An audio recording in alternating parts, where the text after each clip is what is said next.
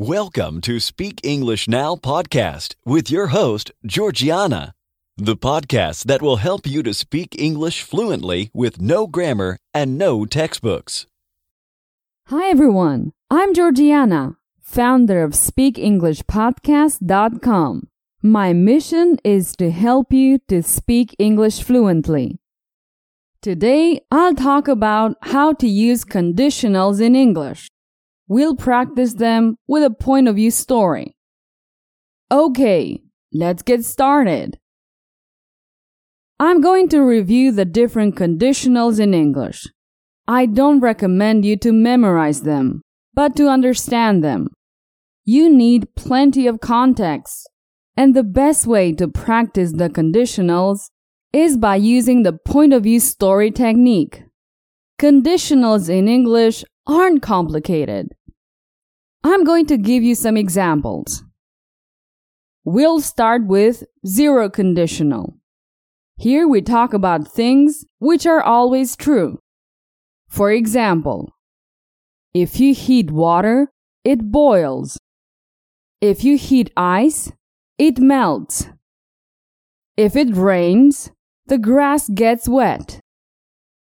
We use the first conditional when we talk about a probable result. For example, if you study more, you'll pass the exam. If I have time, I'll help you. We use the second conditional in case we want to express less probability. I know you're busy, but if you went to the cinema, you would enjoy the new Star Trek movie. If you studied more, you'd pass the exam. As you can see, this is more hypothetical. If you went to the cinema means you won't probably go, but if you went, then you'd like the movie. In the second example happens the same. If you studied more, it seems that you aren't currently studying enough. The third conditional is in the past. We talk about an alternative result about something that happened in the past. For example, if you had studied more, you would have passed the exam.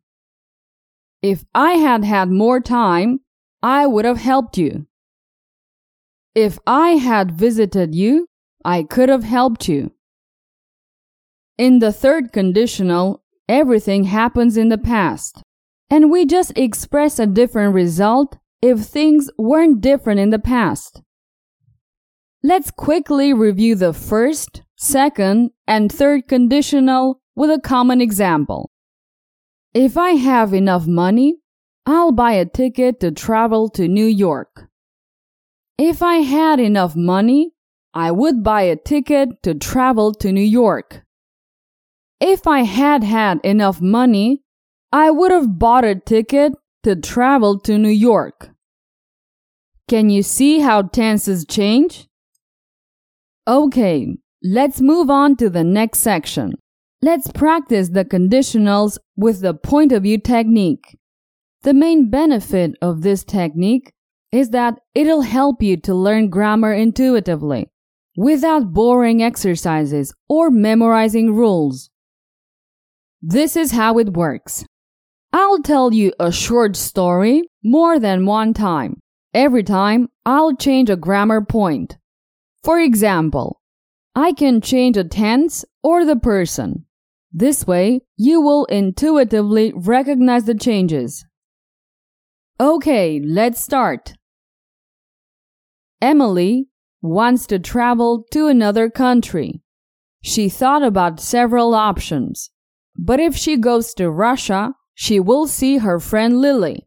When she arrives at the airport in Moscow, it's freezing. If Emily doesn't want to get a cold, she'll have to wear a jacket, so she buys a new one. Her friend Lily suggests that if she visits the Red Square, she'll like it very much. So they go there, and later they eat at a fine restaurant.